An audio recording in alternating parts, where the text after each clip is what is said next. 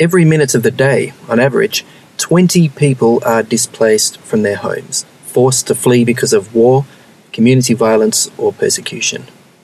Those numbers add up quickly. Right now, there are more than 65 million displaced people around the world.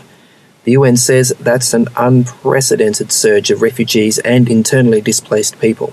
If ever there was a time for people of goodwill to get together to find solutions, it's now. This is Signs of the Times Radio with Kent Kingston.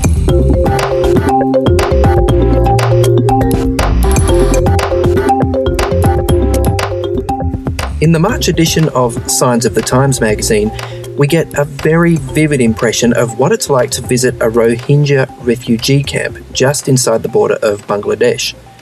To explore this further, I caught up with aid worker Robert Patton on the phone. He works with ADRA, the Adventist Development and Relief Agency, particularly in the area of emergency management. I was last in Bangladesh about 10 days ago and went out to a couple of the camps that ADRA is working in. And this particular camp is literally right on the border. It's within probably 1 kilometre of the river that defines the border between Bangladesh and Myanmar. I was involved with the Rohingya refugees in Bangladesh in two roles. One was as the emergency response coordinator on the ground in Bangladesh towards the beginning of our response there.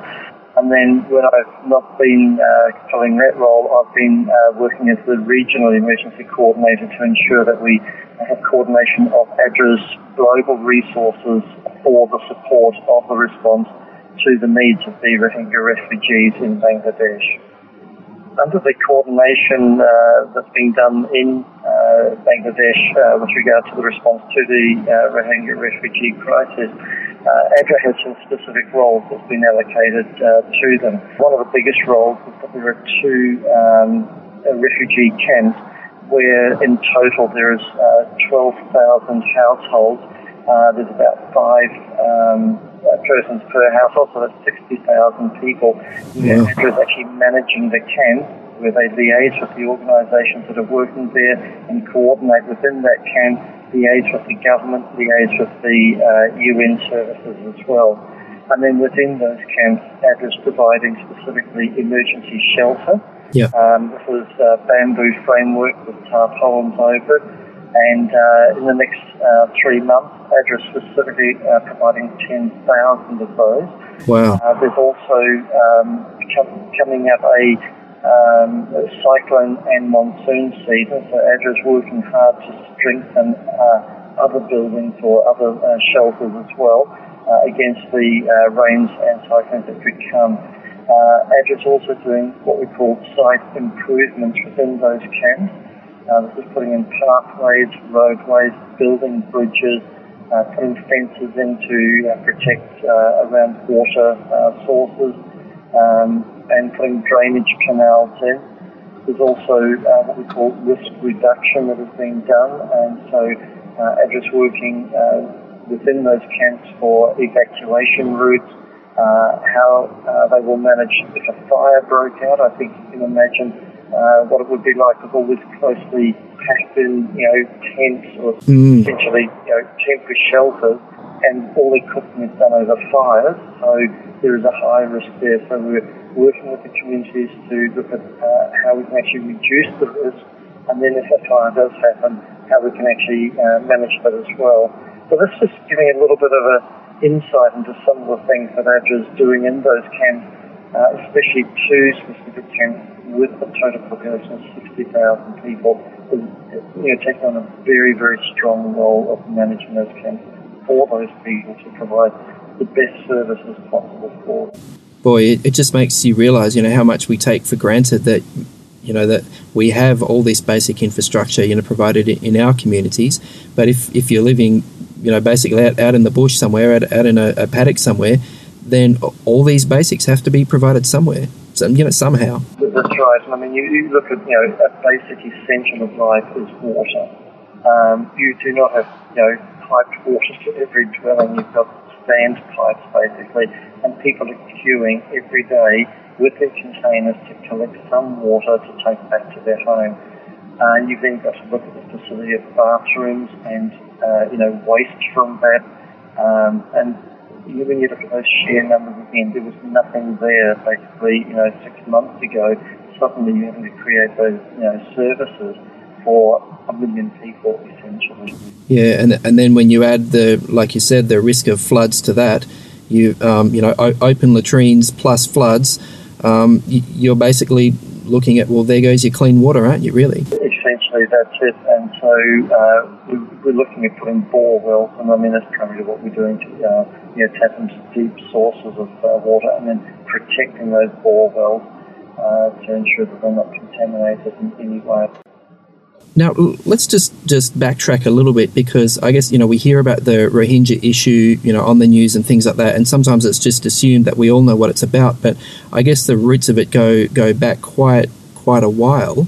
Why are Rohingya people running from Myanmar? Like, what's going on for them there? Essentially, there's been a change in the security situation for them, and essentially they are leaving the country to protect themselves and their family. And this has been happening over the last probably 25 years, but this has been the largest exodus, and it's really just to do with the scale and enormity of the security situation within Myanmar. Mm-hmm. Sure. Okay. So I guess there's been a significant change of government in Myanmar, but it seems that no matter what the government lately, there is always seems to be an issue with ethnic and religious minorities in Myanmar. And I know it's difficult for you to comment on that, because ADRA, of course, works with governments of all stripes, needing to focus on the needs of people rather than taking a political stand. That must be difficult on some occasions. It is, but the core approach of ADRA is that we apply the humanitarian principles, which basically is that people who are in need and who are refugees, there's what we call the humanitarian imperative, which is that they have the right to assistance. There's also neutrality, which is where ADRA as an organisation, which is the humanitarian arm of the Seventh-day Adventist Church, that we take a neutral approach. It does not take into account politics, religious aspects, or any racial components there at all.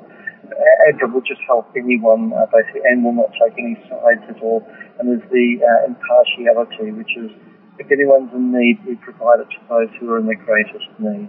Okay, so this would explain why the Rohingya, for example, are a Muslim minority group, and ADRA, obviously, as you said, is an arm of the Seventh-day Adventist Church. But regardless of the religious differences, you guys are blind to that. You're there to help. That's correct. I mean, it comes down to that basic humanitarian principle. They're a human being. They're in need, and we will be there to assist and support them as required. Okay, fair enough. Now, we hear these terrible stories from not just Bangladesh, but around the world about refugees being stuck in refugee camps for 5 years, 10 years, 20 years, generations. What is going on with that? Can you explain to us how the system is supposed to work and what the bottlenecks are in that system that leave people in limbo in those sort of situations for so long? Essentially, for someone to become a refugee, they need to cross a border into another country, and primarily it's usually because they are seeking safety, security for themselves and for their family as well.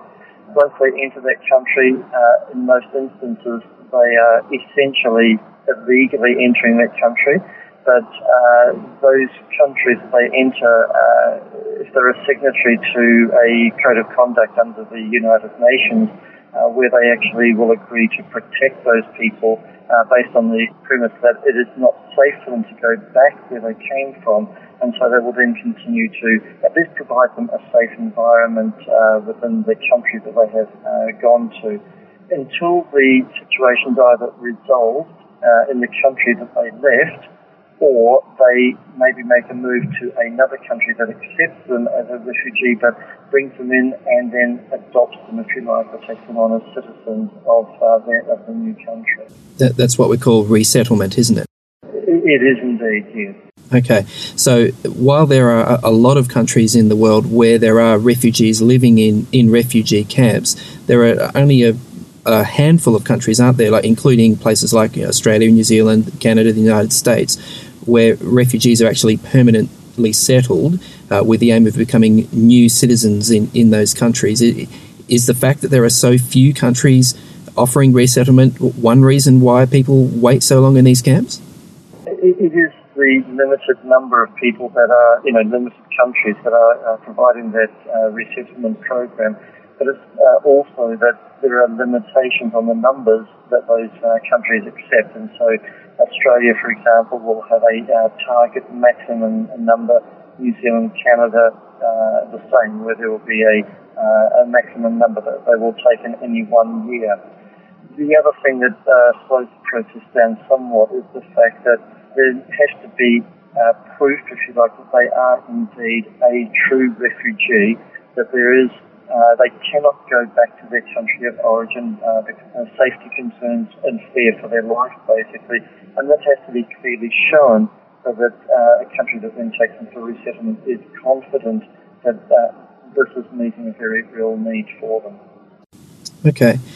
So the situation of the Rohingya in particular, are they? What is it about their situation that, like having been there quite recently, as you said, what do you see about their situation that is perhaps quite unique to what we might see elsewhere in the world, or is it simply another variety of the same thing we see anywhere?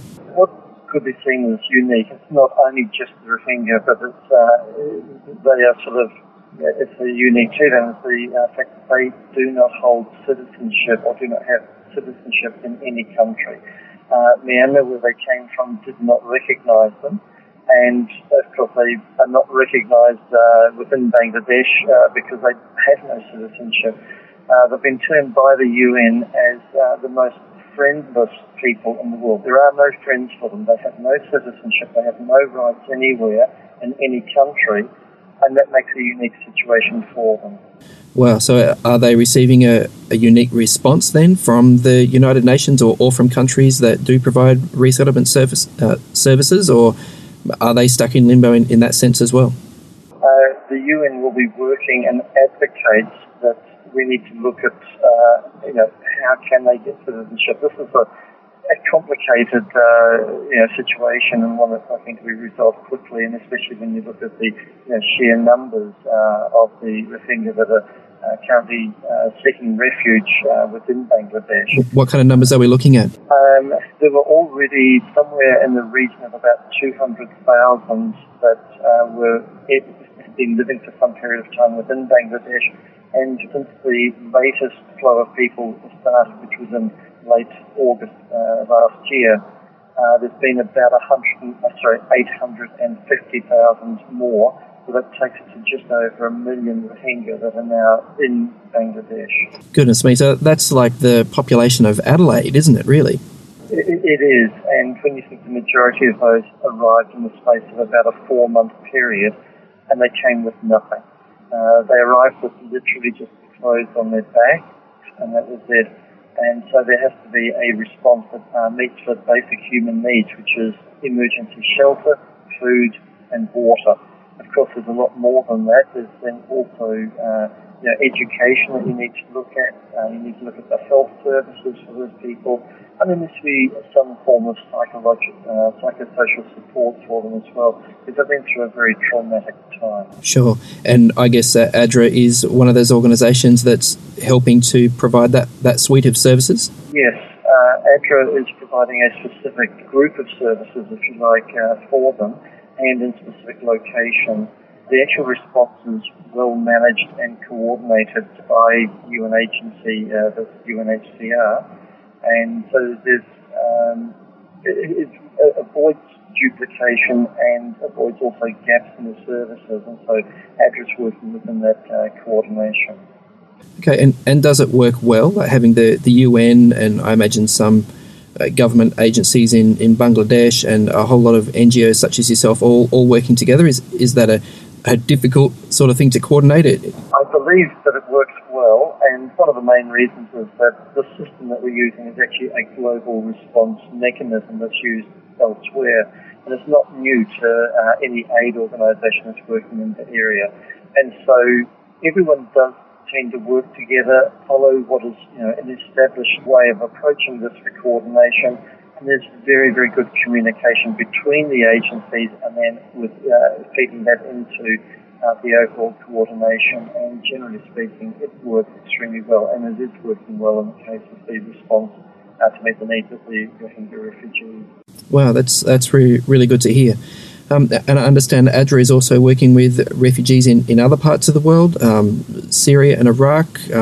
What about Africa, like around the Congo and places like that, where there's been a refugee issues for decades now? Yes, ADRA is certainly working in those areas. In actual fact, ADRA over the last 3 years has altogether worked with refugees and IDPs, and just to differentiate with the IDPs, which is internally displaced persons, they're people who have had to flee within their own country, have been displaced in their own country, and have not crossed a border into another country, which is what then defines a refugee. So ADRA has been working with both internally displaced and people who have crossed borders in 39 countries over the last 3 years. Wow, 39. That must be that must mean that ADRA is basically working with the majority of the places in the world where there is a significant refugee issue right now. That's correct. There's a range of services from the immediate needs of people who have just left where they are and are an immediate need, through to programs that then resettle them either into a new country for them, or resettling them back into the country that they've come from, but working with that group of people who have been displaced in 39 countries in total. Okay, so ADRA also helps people with resettlement in, like you say, either new countries where they end up, or returning back to their original country once wars or famines or other issues have died down. Yes, most definitely. And in Australia, ADRA actually has assists with a resettlement program there in Melbourne. This is with Sudanese refugees who have been resettled into Australia, and so ADRA has a specific program there where they're working with the youth to assist them to integrate into society there. And there are actually details on that program on ADRA Australia's website. Okay, which is adra.org.au, if I've got that right? That's correct, yes. Okay. Now, over the last, probably 10 or 15 years, Robert, we've seen a sort of hardening in attitude towards refugees, I guess, as the numbers of them have increased in some parts of the world. There seems to be a fair degree of prejudice. So I guess ADRA personnel, working closely with those refugees, obviously you're going to see the good, the bad, and the ugly in that sense. You're going to sort of understand the system a bit better. What's your sense of how ADRA workers come away from those experiences feeling about the refugee issue and about the refugees they come across?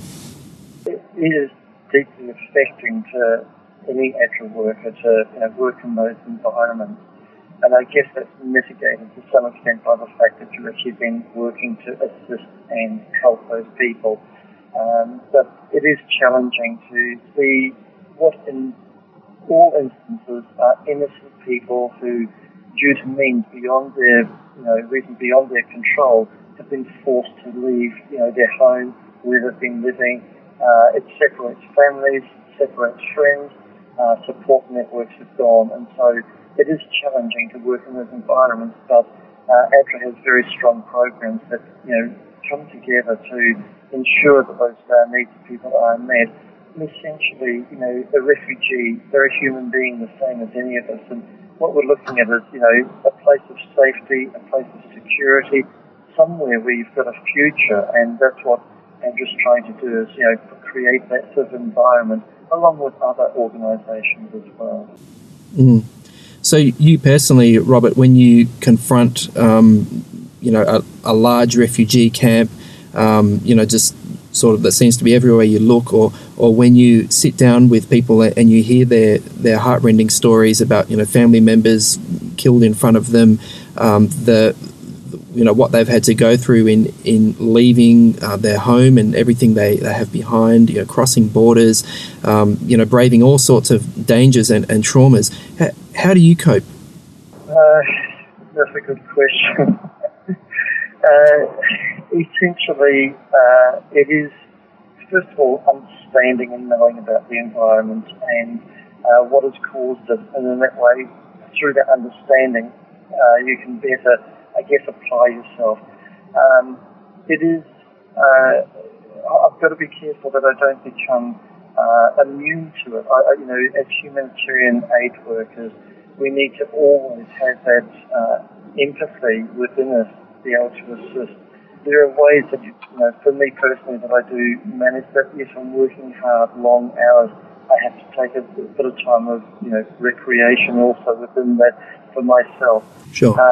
Staying connected to my family at home is a great way of doing things as well. We can talk through things.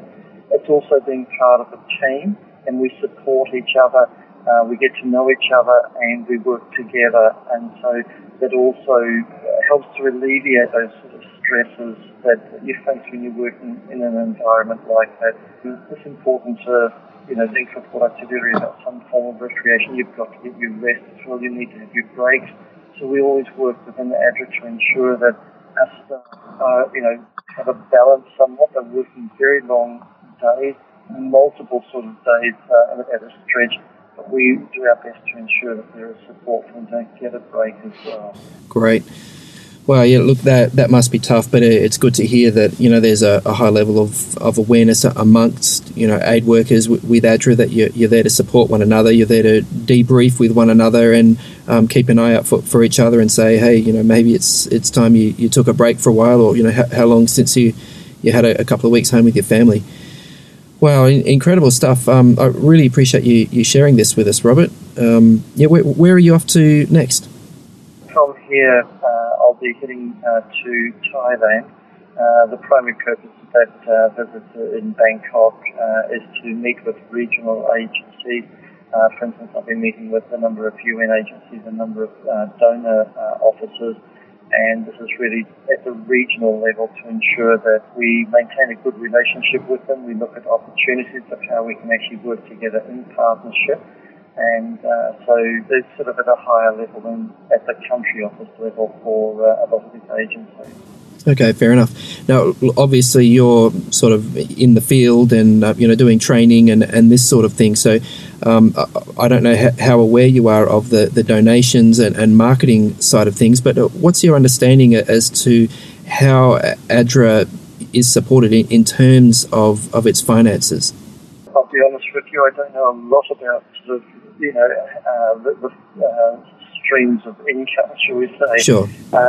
But what I can tell you is there are generous people out there. Mm-hmm. ADRA is able to continue to work, but there's never enough. There's always a greater need. And so, I do encourage people to provide support for the work that ADRA is doing, because it is, as we've identified, just the sheer number of countries that ADRA is working in with refugees alone gives an idea of the resources that are required by ADRA to be able to do that. Yeah, I mean, I guess obviously there are governments out there who are providing grants to provide particular projects here and there, but I mean, my understanding, as I've had contact with ADRA people, is that yes, while the grants are there, the donations from the public are really essential and hugely appreciated. Right now, for example, ADRA Australia is running a special appeal aimed at the Rohingya issue, where you can help out, as our listeners, to provide food and shelter kits and other emergency and everyday supplies that they basically don't have there, to help those refugees there in the refugee camps in Bangladesh. The website to check out to find out more about that and to make your donation is adra.org.au/Rohingya, which is spelled ROHINGYA. You can also call 1-800-242-372 to make your donation. That number again, 1800 242 372. And I'm sure ADRA would really appreciate your support.